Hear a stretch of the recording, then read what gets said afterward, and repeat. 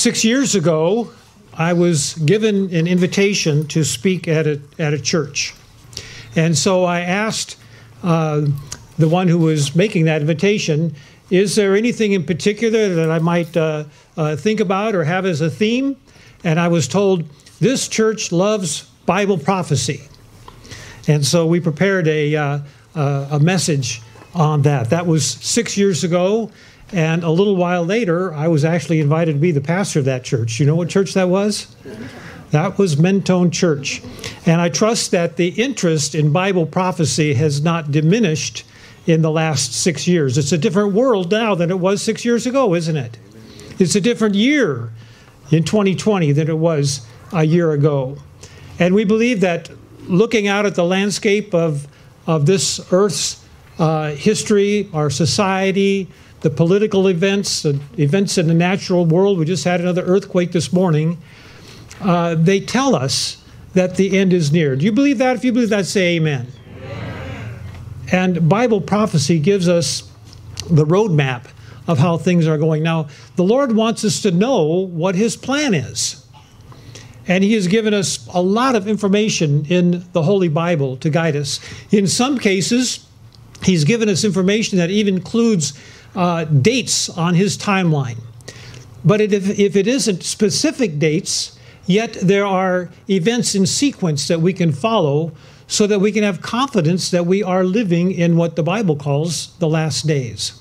So I hope that you have the outline or will receive it shortly, because we're going to be referring to it. And we're going to be looking at a Bible verse. We had it as our scripture lesson. Thank you, David, for reading that. This verse is so tightly packed with information.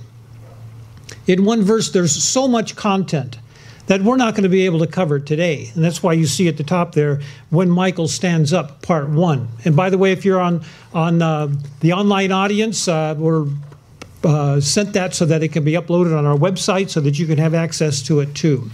So we're going to have a prayer now as we ask the Lord to bless us as we open His Word.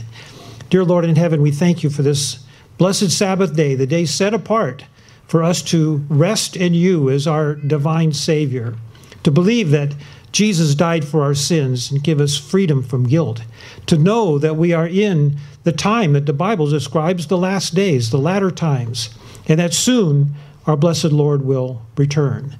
Lord, we pray as we open Your Word now that You will open our minds, and that through this we will understand Your plan better, we will be drawn closer to You, and we will appreciate more what Jesus has done and is doing for us. In His name we pray, amen. So Daniel 12 verse 1 is the theme that we're looking at. At that time Michael will stand up, the great prince that standeth for the children of Thy people. There shall be a time of trouble such as never was since there was a nation, even to that same time. At that time Thy people shall be delivered, every one that shall be found written in the book. There is so much information in these words, and we hope over the next week or two that our understanding will increase. Now, this occurs in what we identify as the fourth outline prophecy in the book of Daniel. Daniel specializes in giving what we call outline prophecies. These are prophecies that link together events in sequence. Now, there are prophecies in the Bible that deal with just one event, one happening, and in the book of Daniel, there is such a prophecy. In Daniel chapter 4, there's a prophecy of the great tree that refers to King Nebuchadnezzar and his coming to understand that the Lord is the sovereign. That's not an outline prophecy. It deals with just one thing. But in the book of Daniel, we have four what we call outline prophecies. So I'm going to ask for your help this morning. In chapter 2, the outline prophecy there is of the great what? The great image or the great statue, head of gold and onward, that describe the different kingdoms that would come along from Daniel's day, when Babylon was in power, until the very end. In chapter 7, it's the vision of the what? The wild beasts, the unclean animals. But again, you notice the pattern. It starts where Daniel is and outlines the different monarchies that are going to come. And again, it ends with the great climax of Christ's return. In chapter 8, another outline prophecy. Not unclean animals, but clean animals. animals of sacrifice, animals that would be in the sanctuary. Very appropriate because chapter 8 of Daniel has the sanctuary as its theme. And then we come to the fourth great outline prophecy of the book of Daniel. And actually it begins in chapter 10 when the prophet is given a view of Jesus. And then in chapter 11, he's guided through various events. We find in these outline prophecies of the book of Daniel and Revelation that shares that in common, that they start rather simple, but then they become more detailed, more complex. And in chapter 11, concluding in chapter 12 then, we find this last one highly detailed. And in chapter 12, verse 1, that is the context of when our verse begins. So it begins by saying, at that time, Michael will stand up. At that time. So if you have your outline there, notice that we're highlighting those three words, at that time.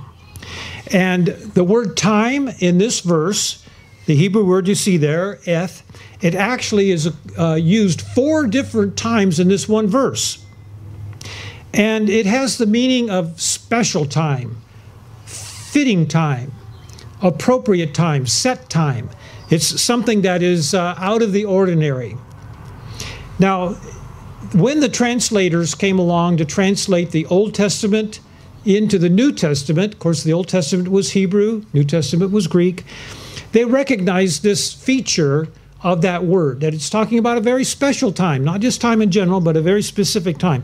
And so they used a word in the Greek language that also reflects it. And you see it there. It's the word kairos. And it's the word that is in the Septuagint, which is the Greek Old Testament. It also means something that is a fit time, an appropriate or set or established time. It's the word that is in Romans 5, verse 6, for example, when it says, when we were yet without strength, in due time, Christ died for the ungodly. Why is it a special time?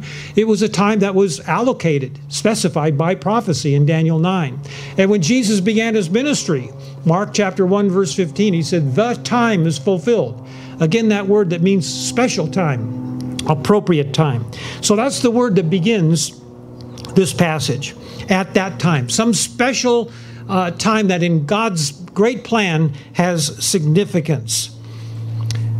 Well, when it uses that opening phrase, our natural curiosity says, well, what's going on? What's the time context? What's leading up to this special time? So it directs our attention back, and we're going to dip back into chapter 11, just the last few verses briefly, to see why this is such a special time when Michael stands up.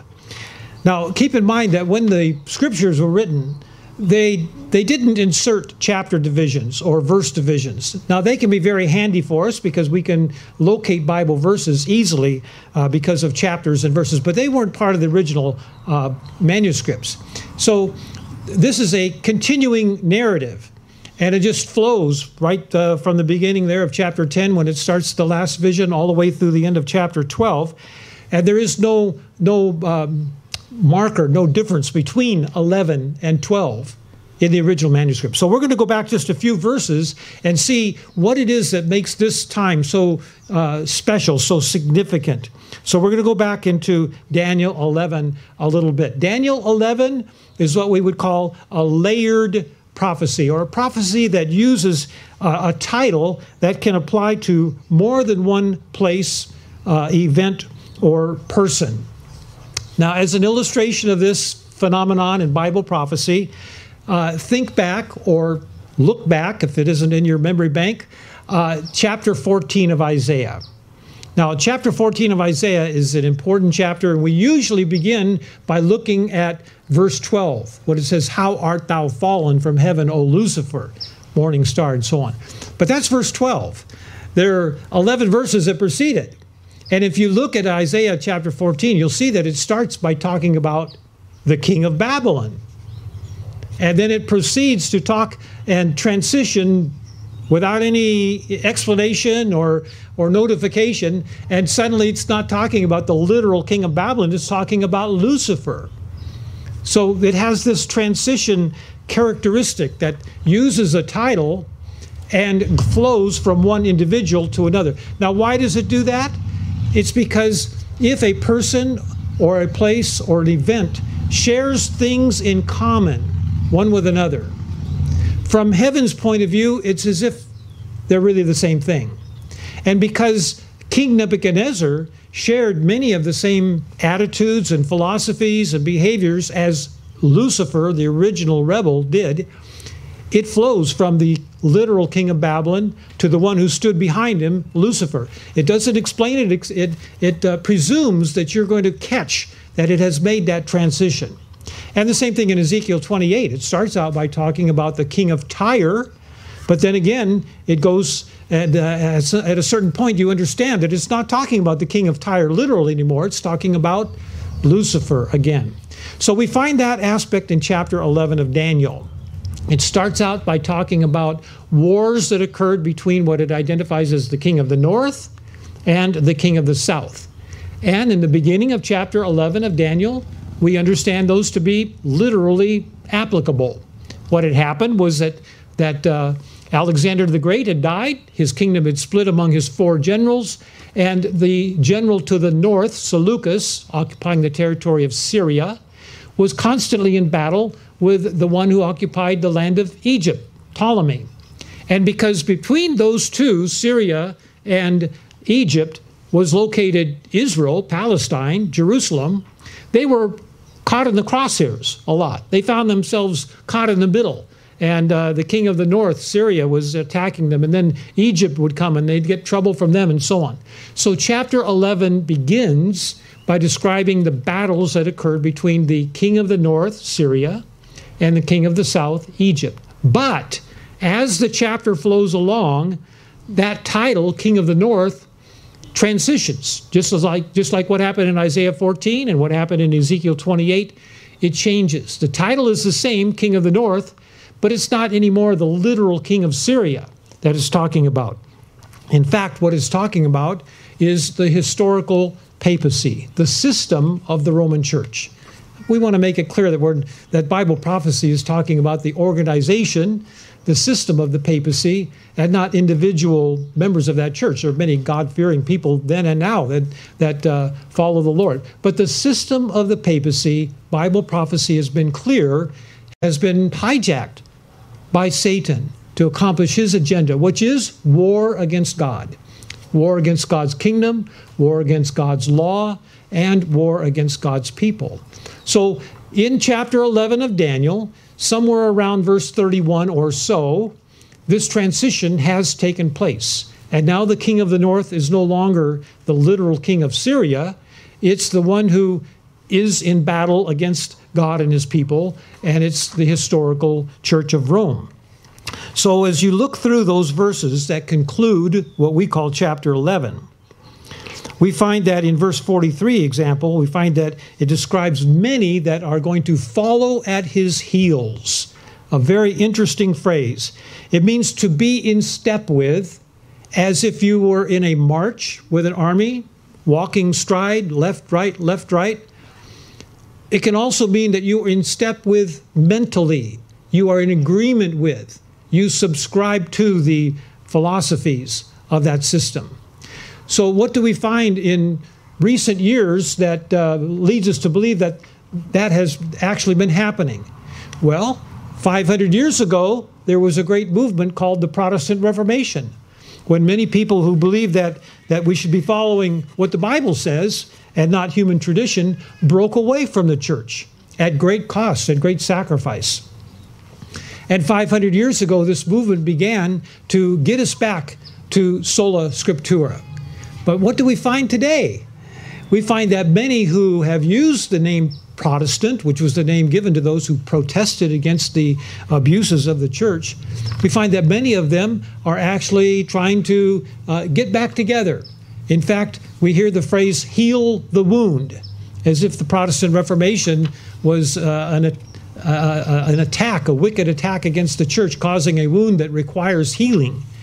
And so you might remember that it wasn't that long ago that Tony Palmer, who was a representative from the Episcopal Church, was getting leaders from many different Protestant groups together to come into agreement with the Church of Rome to heal this deadly wound, as they call it. And there's been a movement toward unification that is quite remarkable when you consider the roots of Protestantism and the cost, the bloodshed that brought that movement about. So the Bible describes in Daniel 11:43 that there are going to be many who follow at his heels. They come into step with the papacy. Then in verse 44 it says that he goes out with great fury to destroy. By the way, when you see that phrase that we just talked about, follow at his heels, there's a verse in Revelation, chapter 17 and verse 13. I didn't put it into the notes there, but you can write it in.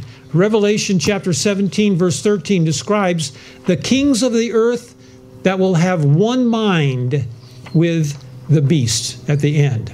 Revelation 17:13 is saying the same thing as Daniel 11:43 when it says they will follow at his heels. There will be a push for a one world religious organization. Do we hear about that today? Do we hear about that? It would be a good idea for us to all to take a pause for the sake of the environment, for the sake of preserving the ecology of the world. And of course, what day is that is being promoted is the day that we all should set apart. It's the first day of the week, not God's holy Sabbath day, the seventh day. So there will be those who follow at his heels. There will be those that come into one mind with respect to this system. And in verse 44, it says he goes out with great fury to destroy. We find that reflected in the book of Revelation as well, don't we? We find that in chapter 12 of Revelation, in verses, I think it's verse 12 and verse 17, that the devil has great fury. He knows that his time is short. And he comes against the remnant who keep the commandments of God and the testimony of Jesus. Then in verse 45, this is going to set the stage for why Daniel 12:1, when Michael stands up, why this is all so important. Verse 45 says that he, the king of the north, the historical papacy, enters God's territory and launches an attack.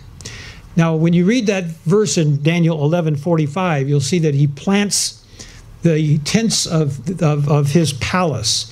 But the word palace there really means fortress or castle. It's describing a military action. It's describing the king of the north coming into the territory that belongs to God, which is described between the sea and the great holy mountain, which would be Palestine, Israel, in the literal sense.